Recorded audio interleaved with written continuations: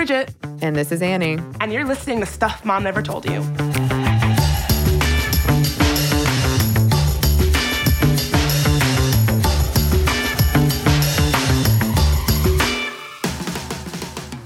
So, last month, the UK government announced that pregnant people in England would soon be able to have pill-induced abortions at home if they are less than 10 weeks pregnant. Today, we're going to be getting into the ins and outs of pill-induced abortions, sometimes called teleabortions, and the shifting legality around them in the UK and in the US.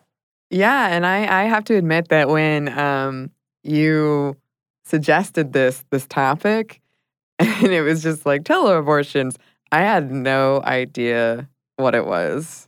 I thought, like, is people calling? Are people calling, like, robocalling? Boop, boop, boop, boop, boop, boop, boop. Hello, 1-800-ABORTION. Yes. It is not that. Then, like, a drone comes to your house and, like, I mean, in the future, who knows? But who knows? No, a teleabortion or different facets of pill-induced abortions. Although I like the idea of calling a robot and them coming to your house and having it that way. But here is what a pill-induced abortion is. So according to Planned Parenthood, quote, abortion pill is the popular name for using two different medicines to end pregnancy, mifepristone and misoprostol. Your doctor or nurse will give you the first pill, mifepristone, at the clinic. Pregnancy needs a hormone called progesterone to grow normally. Mifepristone blocks your body's own progesterone. You'll also get some antibiotics. The abortion pill is very effective. For people who are 8 weeks pregnant or less, it works about 98 of 100 times. For 8 to 9 weeks pregnant, it works about 96 of 100 times. For 9 to 10 weeks, it works about 91 to 93 out of 100 times. So the earlier you take it, the more effective it is. Exactly. Now, home abortions were introduced in Scotland and Wales last year. Now, the UK government has said that this will be legalized in England before the end of the year. According to the latest figures from Scotland, 8 out of 10 women are now choosing to take the final pill at home instead of in a clinic, with the Department of Health saying that they were monitoring this new evidence. 8 out of 10, that's a lot. It is a lot. Really, this whole debate seems to come down to personal preference and giving people the option of doing whatever feels right. I know for me, I'm the kind of person who might want to take this second pill with a doctor there, but not everybody is like that. I can understand why so many women are opting to do this in the privacy and the comfort of their own home, as opposed to with a doctor in a clinic where they have to then figure out how they're going to get home from there. And really, that is the crux of why this is such a big deal. So basically, when you're having an early medical abortion, you're given these two pills roughly 2 days apart, and it's that second pill that triggers the abortion. Right now, women in England have to take this pill physically in a clinic under the direct supervision of a doctor. So a doctor or a medical professional has to watch you put it in your mouth. And then, you get on the train, you get in your car, whatever, however you're getting home, you go home and the body does its thing at home. Now, to be clear, this process has been proven to be more or less relatively safe, but that doesn't mean it's going to be comfortable. People who are taking this pill often experience symptoms like pain, nausea, vomiting, and bleeding. And, for a lot of folks, you want to be at home, in bed, or wherever's comfortable for you to do this. You don't want to be in the back of a cab, on a subway, on a train, bleeding and experiencing the symptoms of this abortion from this pill that you were forced to take at some place other than your bed, Yeah, I mean, yes. I feel like that is something that you would want to do somewhere that you're more comfortable. But I can see, if you're worried about it, that maybe you would want to be in a clinic. But either way, I think eventually your goal is to get home and sort of deal with this. Exactly. I might want to do this in a clinic, but I think that's what it really comes down to is personal choice. We shouldn't be saying you have to do it in a clinic if that's not where you feel comfortable. I can understand the inclination because it's about safety and this and that, but so many of these, as we know, so many of these decisions purport to be about keeping women safe, but they're really about taking away women's choices. And we should be giving women more choices. We should be giving women the freedom to decide what makes their own body feel safe and comfortable when they're going through a process that's going to be painful and that might be unpleasant. And we shouldn't be saying there's only one right way to do this, because that's not what we should be doing. And so I think this is one of those situations that we talked about in our episode on benevolent sexism, where it's under this guise of protecting women, but really it's about taking away choice. And they're doing it for reasons that are not grounded in medical science. Yeah, and for women that don't live anywhere near a clinic that does abortions, this could be huge. And we're going to talk about that a little bit more later. According to official government figures, about 180,000 abortions occur each year in England, with 4 in every 5 being a medical abortion. People can start experiencing the abortion in as soon as 30 minutes, which for some means experiencing symptoms while on public transportation or in a cab home, which is not ideal at all. Not ideal. That's what happened to Claudia Craig, a 23-year-old women's rights campaigner and activist. After she made the decision to terminate her pregnancy at 7 weeks last year, she was forced to go through the trauma of starting to bleed on her way home from the hospital in the back of a stranger's taxi cab. Here's how she describes it. It was the shock of it all that was a bit scary, and the not quite making it into the bathroom and onto the toilets was really unfortunate. It would have been nice if that could have been avoided. The whole way through, you're made to feel like you're doing something that isn't quite right. There's no reason for that. There is no reason for that kind of uncomfortable, unpleasant experience. You know, you might already be feeling a lot of feelings after getting an abortion. And it's like, why make that experience? Like, people deserve to have medical procedures of all kinds be as comfortable as they can be. You know, if you're getting a medical procedure, whether it's an abortion or a tooth pulled, odds are you're going to be anxious, you're going to be nervous, you're going to have a lot of feelings. Medical procedures should be done in ways that make people feel more at ease, not less at ease. And I can't think of anything less comfortable than bleeding in a stranger's cab just trying to get home. It's up there for sure. And because you might feel that anxiety after taking the pill, the discomfort could be heightened. Jane Dixon, a consultant in sexual and reproductive health care at Anna and Bevan University Health Board, she believes the second pill could be taken by women at home. She says, the pain and discomfort experienced are equivalent to a natural miscarriage, but pain sensations can be heightened by anxiety and uncertainty. This is why being able to manage the experience yourself when and where you want with the emotional support you want is likely to improve women's perceptions of pain. And I have to point out the decision that England made to let people take this second pill at home wasn't just a choice or a ruling. Like most kinds of social progress, the change in England was the result of campaigners and advocates making a lot of noise and speaking up about this issue. The British Pregnancy Advisory Service, a UK abortion provider, has long been campaigning and advocating for home abortions to be legalized. Claire Murphy, its director of external affairs, told The Sun, "There is no clinical reason to deny women the option of using this medication at home. It is safe and effective to do so, which means the only grounds for refusing are political." And I think she's completely right that, you know, we should be making rules and regulations along medical science. And if medical science says there is no reason why you can't take this pill at home, it is safe, it is effective, might make you more comfortable, do it. And the law is saying, no, do it in a clinic and bleed out in a taxi cab. And I think she's exactly right that if it's not grounded in medical science, then it must be political, it must be social. What other explanation could there be?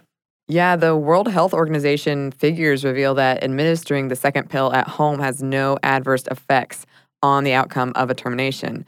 Between 91 and 98% of pregnancies were successfully terminated when it was administered at home. Now, because this law was preventing women in England from taking the second pill at home, some people were resorting to illegally buying it online and taking it at home there. Over the past 3 years, drug enforcement officers have seized almost 10,000 sets of abortion pills on their way to addresses in Britain. The Medicines and Healthcare Products Regulatory Agency, or the MHRA, told the BBC. Kate Guthrie works for the service womenonweb.org, which helps women who want to buy the tablets online, and told the BBC that 2,212 women had contacted her asking for abortion pills in the past 18 months. For 4 months, Women on Web tracked how many women were illegally asking for these pills for 4 months. And of the 180 women who responded during that 4-month time, about half said they had difficulty accessing the NHS abortion services. Other reasons they gave for trying to get these pills illegally were things like distance and waiting times, and other things like just not being able to get childcare or time off work. For instance, Linda, not her real name, a 31-year-old living in Scotland, said, "I already have 3 kids and I am a single working mom. I do not have the funds to pay for the childcare while I'll be in the hospital. I really need to do this in my own home." Another 30% of women said they were worried their abortion might not be kept confidential, and 18% wanted to keep their abortion a secret from a violent partner or controlling family member. So there's a lot of reasons why, besides comfort, that people would want to do this at home, as this illustrates. And I do think that if it's medically safe, it should be available for women who want to go that way. And we do have a little bit of ripple effects out to the United States that we're going to talk about of teleabortion. But first, we're going to take a quick break for a word from our sponsor.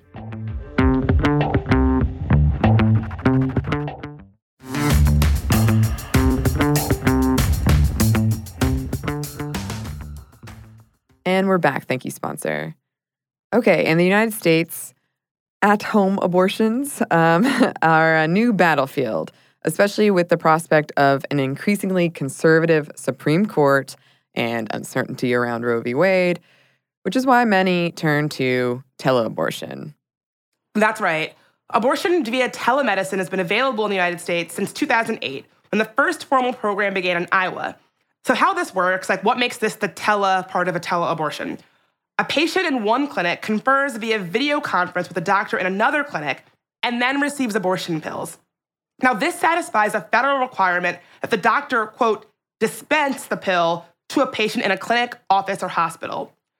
Video conferencing is also a useful way to serve women in remote or rural areas, but opponents have responded quickly, prohibiting abortion via telemedicine in 20 states since 2011. In one of those states, Iowa, the state Supreme Court reversed the ban. Yeah, and as I've mentioned before on this show, I think I grew up in a really small town, and I remember the big deal it was when there was talk of our hospital closing because there were no other closer hospitals. I mean, that were like reasonably close. And I hear so often about like medical deserts where there's nothing nearby. And I think that video conferencing and these other ways that we can connect to healthcare and maybe get an abortion pill, it can be extremely useful. Definitely. I used to work for a news organization called Rewire News, and they've been doing a lot of interesting work around reproductive healthcare, especially in places like the Ozarks and Appalachia. And honestly, we should do a whole episode about this, but the different alternative ways of getting healthcare to people who need it. One, I'm shocked at the resilience that people have gone to get healthcare. There's things like vans that will drive to you to give you basic services. There's video conferencing. But two, it just reminds us that our medical landscape is so severely lacking in so many places. And a lot of times, these places that you just described, these rural communities, places like the Ozarks, Appalachia, that's where the need is greatest. And so it boggles the mind. I'm full disclosure, I am recording this in New York City right now, and I'm going on a trip tomorrow. And I was able to walk out of my hotel in New York, and there were 4 urgent care clinics on the street. So it was like I was looking at 3 of them. I went into one, I waited for 10 minutes, and I was out, right? Like, when you compare that to the experience of someone who is living in the Ozarks or a rural community, I mean, it's just, it boggles the mind, you know, and everybody needs healthcare. Everybody gets sick. Everybody needs care at some time. But just the inability of folks to access really basic services, it's sad. It's a failure on the part of our country. Yeah. I mean, people were afraid when the hospital possibly was going to shut down. People were really, I could just hear in their voice the anxiety of what would we do if that happened. I have this issue, I have that issue. Yeah. I can't afford, or I don't have the time, I can't afford to like drive this far to the next hospital. Yeah, there are places in the United States where if you want to get an abortion, you have to travel so far just to get to clinics because they're shutting down. And again, when we have these places where, like you said, Annie, just getting access to healthcare is such a tough thing, we should be looking at ways to make that less tough. And so you might be thinking, well, then why don't they just make the abortion pill that you can get it over the counter if it's so hard? Like, why? Maybe they should deregulate it where people can get access to it if it's safe and it's something people need. But that's not what we're doing. We're doing the opposite. Yeah, a lawsuit filed last year argues medication abortion should be offered by prescription at the local drugstore, and this could amount to a seismic shift in abortion access. Kauai Dr. Graham Chelius, who bought the suit with the American Civil Liberties Union, the ACLU, and several healthcare associations, called the restriction medically unnecessary and burdensome. Because Kauai lacks a single abortion clinic, Chelius said he'd like to stock mifepristone, but cannot because of the FDA restriction. Quote, "So if one of my patients wants to end her pregnancy, she has to fly to a different island 150 miles away to get this care." In the United States, the FDA regulates Mifeprex under a set of rules called Risk Evaluation and Mitigation Strategy, REMS. Because of these mandates, only healthcare providers who have pre-registered with the manufacturer of Mifeprex and stock the abortion pill in their healthcare facility may hand patients the medication. In a paper titled 16 Years of Overregulation, Time to Unburden Mifeprex, published in April in the New England Journal of Medicine, leading clinicians and public health experts argue that the FDA restriction was medically unnecessary. And ACLU attorneys noted that leading medical groups, including the American Congress of Obstetricians and Gynecologists, support making the pill available by prescription at pharmacies. Quote, "Overwhelming medical experience and decades of clinical experience show medication abortion to be safe and effective method to end a pregnancy," Dr. Paul Blumenthal, director of the gynecology service at Stanford University, said in a statement. "There is simply no medical justification for these restrictions, and they create needless and harmful burdens for women seeking this care." Again, but that sounds so much like what was going on in England, where it's clear from medical professionals and medical research that there is not a reason for creating more barriers and more rules around how people can get access to this care in the way that is right for them. If we understand that some folks are in situations where there aren't a ton of clinics, or maybe you're just busy and you can't get to a clinic, we should be making access to this care easier. And these doctors agree, but we're not doing that. Nope. And because of that, people have resorted to buying the pills online, just like they do in the UK. And we're going to talk more about that when we get back from one more quick break for a word from our sponsor.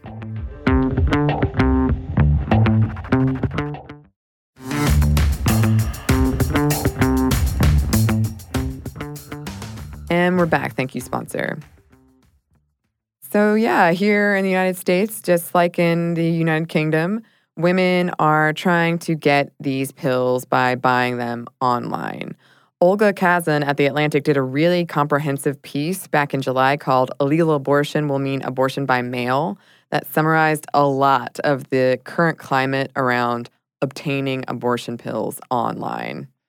Yeah, the piece is fascinating, and I cannot recommend that folks read it enough. We'll link out to it in the show notes, but it's really, really interesting in terms of where we're at with abortion by pill and where we're going. So the reasons why women in the United States might be looking to get the pill online are pretty much what you might expect and are very similar to what's going on in the UK. Cost, restrictive laws, and personal preference. Abigail Akeen, an assistant professor of public affairs at the University of Texas, Austin, conducted interviews with 32 people from 20 states who sought out abortion pills online for a study called "Why U.S. Residents Seek Abortion Medication Online." She found that women turned to mail-order abortions because a clinic-based abortion was too expensive, or because state restrictions around abortion, like waiting periods and ultrasound laws, were too onerous. And some just preferred the privacy and convenience of doing their own abortion at home. But as you might imagine, buying pills online, especially if there's kind of this aura of secrecy around it, can be a little tricky. It can be a bit of a risk. You don't know what you're going to get, is what Yeah. I'm trying to say, I think. Yeah, if you've ever bought like an outfit from one of those very cheap but very suspicious looking websites online where it's like a picture of Khloe Kardashian looking amazing in a dress, and that same dress is $5, Somehow. and then you buy it. I've had that experience. Mine was pleather leggings that did not look anything like what I was promised. If you've ever had that experience, as I'm sure some of you have, buying abortion pills online can be very similar. This report talked about how the websites are often riddled with typos, the transactions don't seem very trustworthy, and this is not an experience that sort of, inspires confidence in your abortion. No, I have to say one thing that I immediately gets me, like raises my haunches. It's like my spidey sense. That's it. Is it like typos and font choice and any kind of like you might want to keep this a secret, like any sort of thing like that. I'm a little on edge, a little suspicious. I'm gonna say I'm probably not the only one. There was a study published earlier this year called Exploring the Feasibility of Obtaining Mifepristone and Misoprostol from the Internet. Elizabeth Raymond, a senior medical associate at the research organization Gynuity, Googled phrases like, buy abortion pills online, which it seems like a pretty good phrase to type in for step one. The researchers ended up ordering 18 of the pill combinations from 16 different websites, none of which required a prescription. The pills came from India, where there is a large generic drug industry. Shipments cost between $110 to $360, and the packages took between 3 days and 3 weeks to arrive. 2 buyers received troubling communications from product vendors. One warned about the legality of purchasing online. Quote, please do not share this info with any other side because investigation team is searching the details for this type of medicine.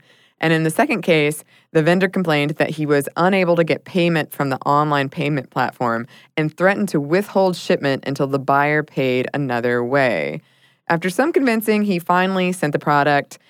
In addition, one buyer who paid with Western Union received 2 fraud alert calls, one from Western Union advising against purchasing pharmaceuticals online, and another from her credit card company. Raymond also noted that some of the blister packs of pills arrived broken. She says this might be due to the fact that the shippers are afraid that customs service would be able to feel through the packaging and see that there are pills in there, so they crush the blister pack, which if you're trying to get medicine, I mean, it's a little worrying. It's a little troublesome. Although the mifepristone pills contain the expected amount of medications, most of the pills contained less than the labeled dose. Now, they might still work, even at a lower dose, she says.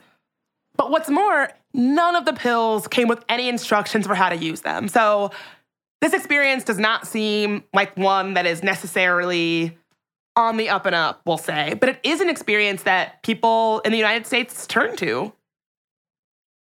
Yeah, and women can be arrested for trying to end pregnancies outside of a medical capacity. The SIA legal team, a group of lawyers who specialize in women who induce their own abortions, knows of 21 people who have been arrested or prosecuted for ending their pregnancies outside a medical setting or for helping someone else to do it. It might be an undercount since the organization relies on news reports to track these cases.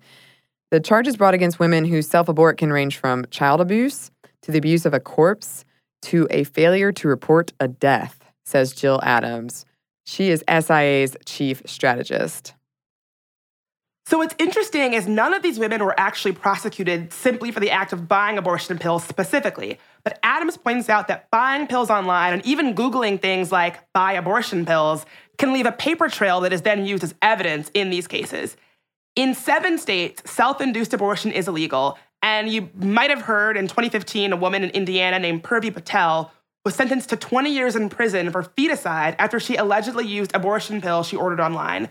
Prosecutors claimed her fetus had been born alive and she allowed it to die. Her conviction was later overturned in an appeal. So we can kind of get a sense that this is a desperate situation for a lot of people out there. I mean, people don't just turn to these fishy online websites that could, get you arrested for no reason, for fun. This is clearly a very, very desperate situation for a lot of folks out there. And yeah, I think that's why it's sort of important to get a lay of the land in terms of where we're at with this issue.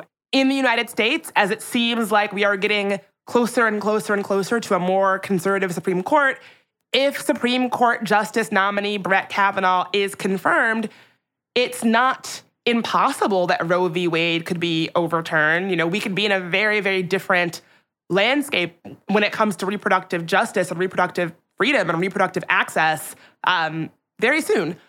So it's important to understand sort of where we're at and where we could be on this issue.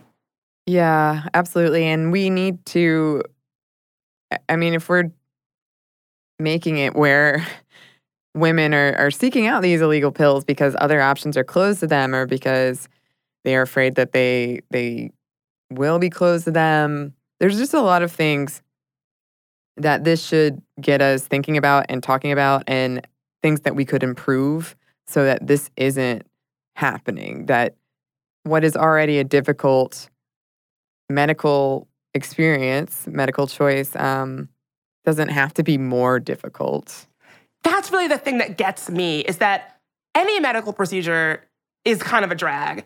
We should not be making it more difficult to access, less comfortable. We should only be regulating things that are, medically sound based on medical information, not anything else. And people deserve to have their medical procedures, whether it's an abortion or an appendectomy, people deserve to have them with dignity and in comfort. Agreed. We would love to hear from folks in the UK about their experience if they have any insights or thoughts on that. And speaking of hearing from listeners, it's time for listener mail. Debbie wrote, I'm a service engineer for a high-end nanotechnology company, and my job has me on the road literally every day. I'm home every other weekend most of the time and spend more time in airports than I do in my own house. I travel domestically as well as internationally and typically alone, which I love.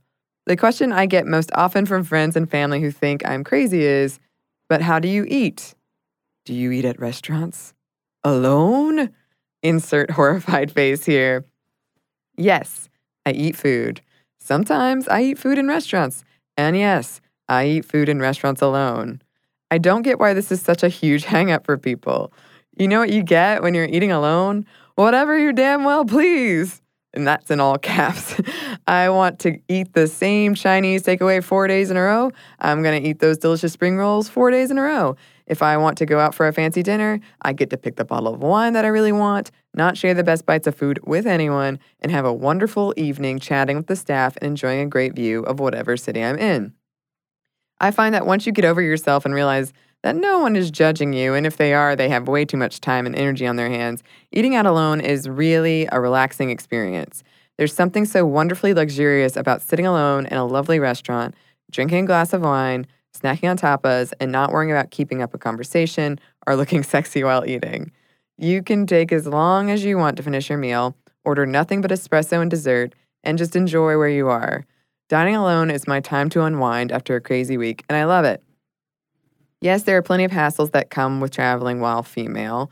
Don't get me started on the Middle East. But as long as you go into it with the right mindset, solo travel is a safe and empowering experience that I encourage every woman to undertake. I love this because I get that all the time too, eating alone as if, what is wrong with you? How can you do it? And I actually remember when there was this big kerfuffle of articles coming out about millennials are eating alone. What is going on? Society's ending. But it can be a really lovely and relaxing experience. Sometimes it's hard to get over that first initial table for one. But I actually had a wonderful experience with this recently that turned into not eating alone. But because I was sitting alone, people came and sat with me that I'd never met and never would have talked to in my life. And it worked out wonderfully. So you never know. But it can be really wonderful experience. Yeah, our lives, thank you for writing in. Our lives sound very similar. I have to travel domestically quite a bit for work stuff. So I'm often on a train or on a plane. And so I'm often in new cities, often eating alone. And you like you said, like after the initial sort of whatever anxiety you feel about it, you really get used to it. And it's quite a lovely experience. You know, a lot of my good friends work in the restaurant industry because I so often eat alone, and it's like you make friends and blah, blah, blah. I really enjoy it too. Honestly, some of the letters that we got, it makes me think that we should do an entire episode on just women alone, you know, traveling alone, eating alone.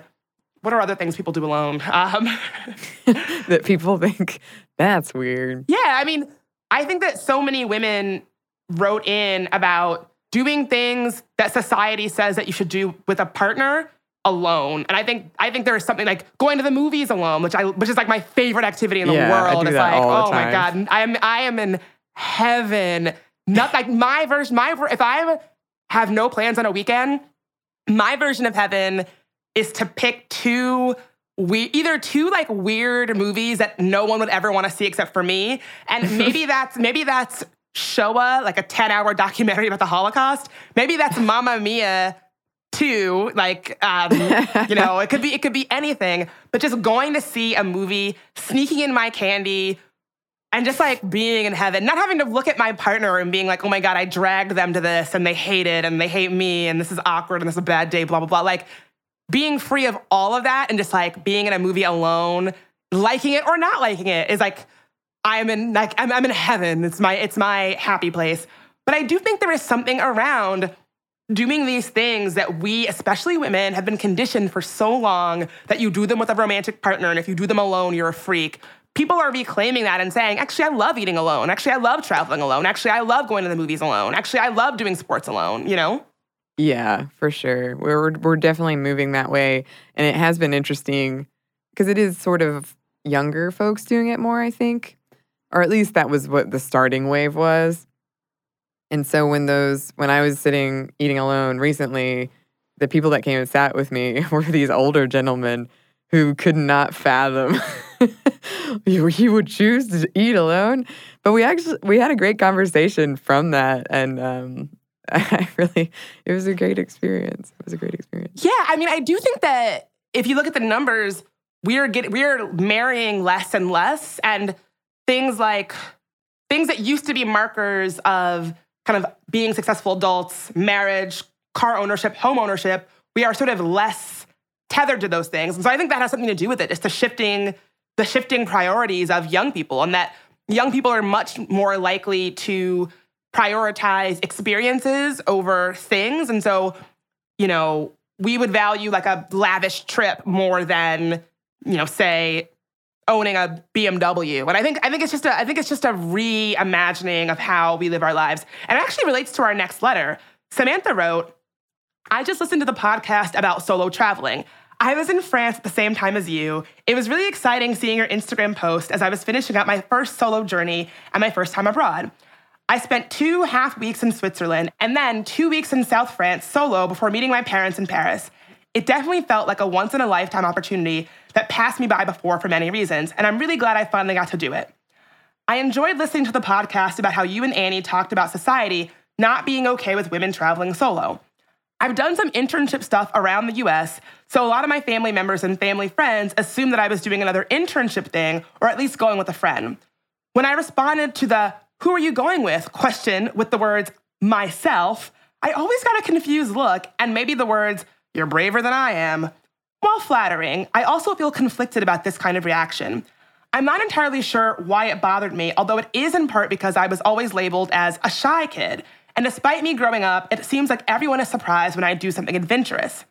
I also want to say, in a cheesy way, I do feel like this trip changed me too. I feel more confident, particularly in social situations, and more excited about future possibilities to try new things, meet new people, and see new places. I'm currently in my second year of working toward a PhD in math, and I'm hoping this new confidence will stick with me through the challenges I face this semester. If it sounds like I'm smiling my head off while I'm reading this letter, it's because I am. Samantha, thank you so much for writing in. It's so cool that we were in France together alone at the same time.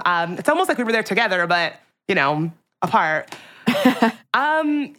Yeah, I mean, solo travel, I completely agree that it did make me feel more confident. And I love the idea of you sort of shirking this label of like, oh, you're just a shy, sweet kid, and saying, no, I can do adventurous things. I can be by myself. I can talk to strangers in Paris and make friends with them.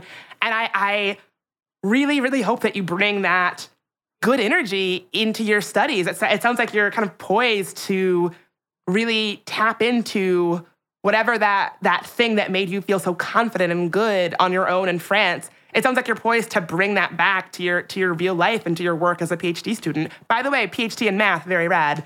Yes. Yeah, this letter just makes me very happy. Yes. I've gotten the you're braver than I am response too. And I think the reason for me that it's annoying in a weird way because it's almost like dismissive, as if it just comes more naturally to you. I don't know.